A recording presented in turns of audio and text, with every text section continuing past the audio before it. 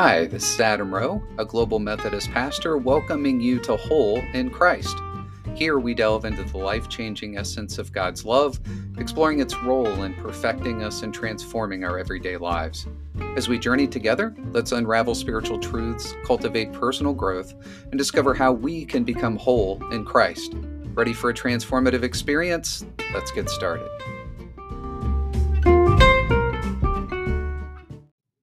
Welcome back, friends. We got our first snow yesterday in Alaska. It was September 24th, which is pretty crazy. However, I am going back home to Phoenix soon, so that's exciting news for me. And I guess I'm getting out just in time. I got to see Alaska fall without getting too much of Alaska winter, and now I get to go back home. So I'm pretty excited for that. Also excited for all the stuff that's happening with the church launch. We're incorporated now, which is awesome. And we have an employee identification number, which is also awesome. And when I get home, we're going to really start working on getting Renewal Methodist Church up and going. So exciting times for Whole in Christ, and looking forward to continuing our series today with you in Romans. Today we're going to be looking at Romans 4, verses 13 through 24.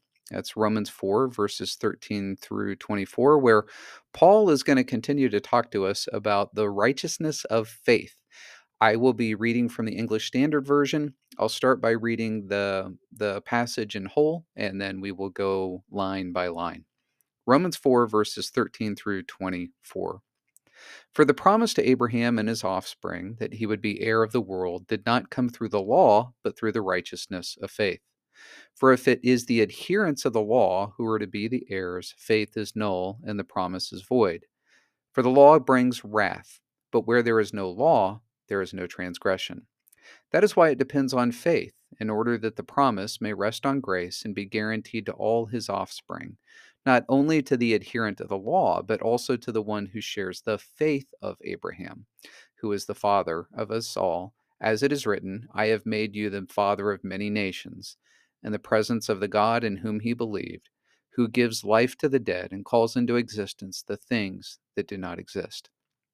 In hope he believed against hope, that he should become the father of many nations, as he had been told, so shall your offspring be.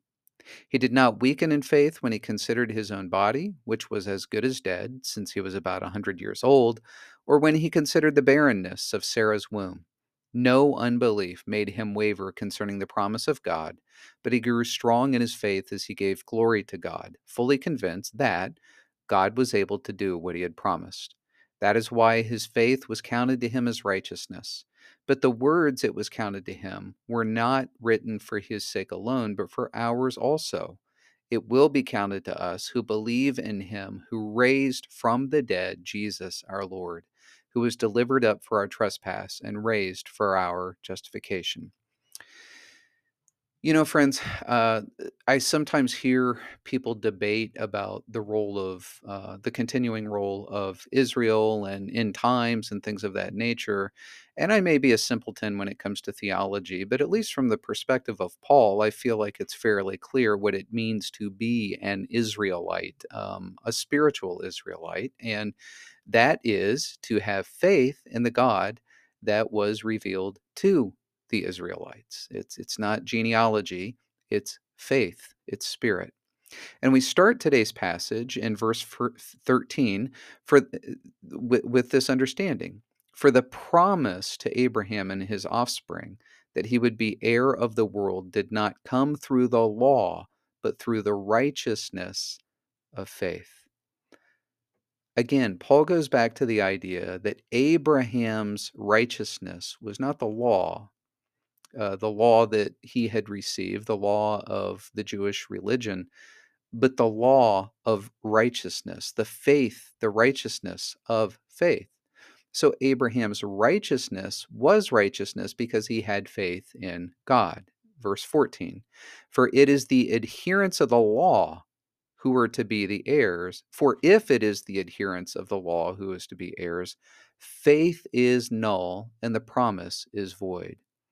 What Paul's not saying here is that the law was unimportant, It obviously was important. It carved out identity for the Jewish people. It was sort of like the container, the vessel within which Jesus would be delivered to all the world. But the laws that distinctly carved out identity for Israel did not ensure that everyone had faith. In fact, there were many people of Israel who did not have faith, and they perished as a result of that.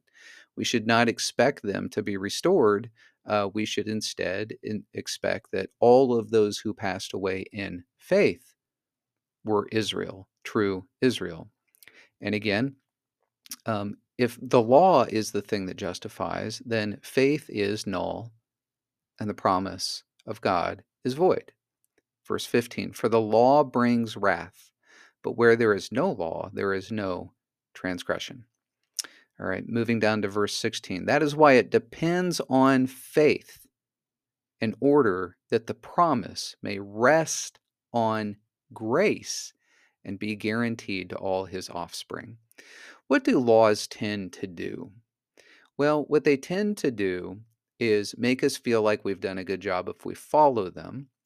And if we don't follow them well, very often what we'll try to do is conceal them. I don't know about you, but the last time I was driving over the speed limit, I didn't go to my nearest police station and readily admit to the fact that I had not followed the law. However, when I see a police officer and I'm going the speed limit, there's a small part of pride that kind of comes over me like, yeah, I did something good, right? Well, what Paul is saying here is that in matters of salvation, there's nothing that we can do in regards to the law that God gives to us that allows us to stand justified before God. Faith precedes because faith looks to God who created both law and gospel. So it's not as if God didn't create law. It's not as if he didn't create gospel. He's the creator of both. So whenever we do something well, we should attribute that to the goodness of God because it is through the goodness of God that we know it's good. But really, that's just a rest. That's just a spiritual recumbency upon the goodness of God and what he has done for us. The promise rests on grace. All of God's promises rest on grace. They are given to us through the goodness and graciousness of God, not only to the adherent of the law, but also to the one who shares the faith of Abraham. That's where Paul gets most specific.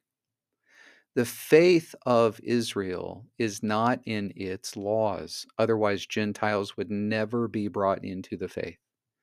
The faith of Israel is faith in God. And when we place our faith in the grace of God, we share the faith of Abraham, who is the father of us all. Verse 17, as it is written, I have made you the father of many nations, not just the nation of Israel. See how Paul is broadening this. Whereas many Israelites would have seen only themselves as being the people of promise, Paul points out here that Abraham is the father not only of the Israelites, but of many nations in the presence of the God in whom he believed, who gives life to the dead and calls into existence the things that do not exist. Paul is obviously referencing back to creation ex nihilo and Genesis 3 here. He creates things or brings things into existence that do not exist. But in addition to this, we have to think of it from a spiritual lens. Faith, properly speaking, may not have existed for Gentiles for a very long time, but God can create into existence things that do not exist. And Paul is saying here that that is precisely what God does for us who are counted as Gentiles. He brought faith to us through the reading of his word so that we might share the faith of Abraham, even if we don't share the law of Abraham. Verse 18, in hope, Abraham believed against hope that he should become the father of many nations, as he had been told, so shall your offspring be. And he did become the father of many nations. Every nation where people have converted to Jesus Christ and are following our Heavenly Father, that is the offspring of Abraham because it's connected to the faith of Abraham. Verse 19, he did not weaken in faith when he considered his own body, which is as good as dead, since he was about 100 years old, or when he considered the barrenness of Sarah's womb. No unbelief made him waver concerning the promise of God, but he grew strong in his faith as he gave glory to God, fully convinced that God was able to do just what he had promised. Again, Abraham's faith leans on the promise of God. That's what faith is. It's really just receiving the promise, accepting it, and believing it, and then living it out. Abraham and Sarah, they heard the word of promise that this child, that Isaac was going to be born to them, and Abraham received it in faith. And that faith is counted to him as righteousness. So when we look at that, what we might want to ask ourselves is, okay, we maybe aren't going to have faith that God is going to make many nations of us, but what does it mean to believe in God and to share the faith of Abraham? Well, what it means is when God reveals his will to us and his way to us, we believe it. That is most specifically through his holy word, scripture. And it's found in the person of Jesus. It's most fully manifested in the life, the death, and the resurrection of Jesus, the whole of it. So when we place our faith in God, we are living a fulfilled life by placing our faith in Jesus, understanding that that is the location of our faith. And if Abraham, if Moses, if Isaac, if all of the fathers of the faith had known of Jesus, we trust that they would have followed Jesus as well. That's what connects our faith. It's connection to our Heavenly Father, which also connects us to all the Trinity, Father, the Son, Jesus, and the Holy Spirit. Verse 21, Abraham was fully convinced that God was able to do what he had promised. That is why his faith was counted to him as righteousness. Counted to him as righteousness. Again, Abraham didn't have Jesus to place his faith in explicitly. But the faith of Jesus is the faith of the Heavenly Father. So we trust that if Abraham had seen Jesus face to face, he would have recognized the Heavenly Father through Jesus, and he would have followed him. In verse 22, that is why his faith was counted to him as righteousness. But the words "it was counted to him" were not written for his sake alone, but for ours also.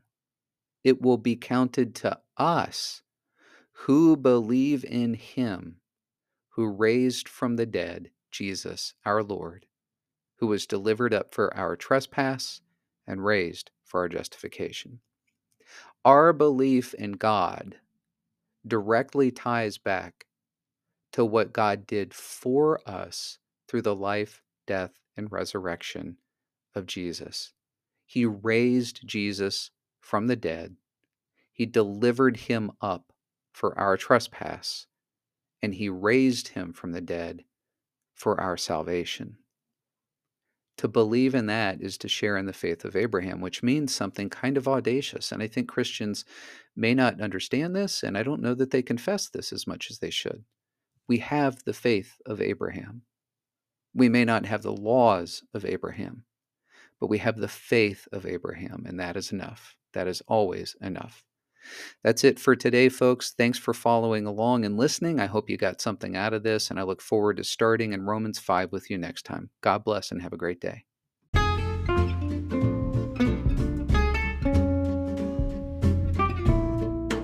Thanks for joining us today.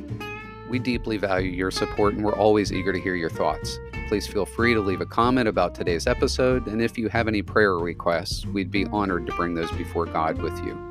Remember, if you're finding value in our conversations, we'd appreciate it if you could rate us and subscribe to stay updated on all our upcoming episodes. Thank you for being part of our community, and may you be richly blessed in your journey with Christ.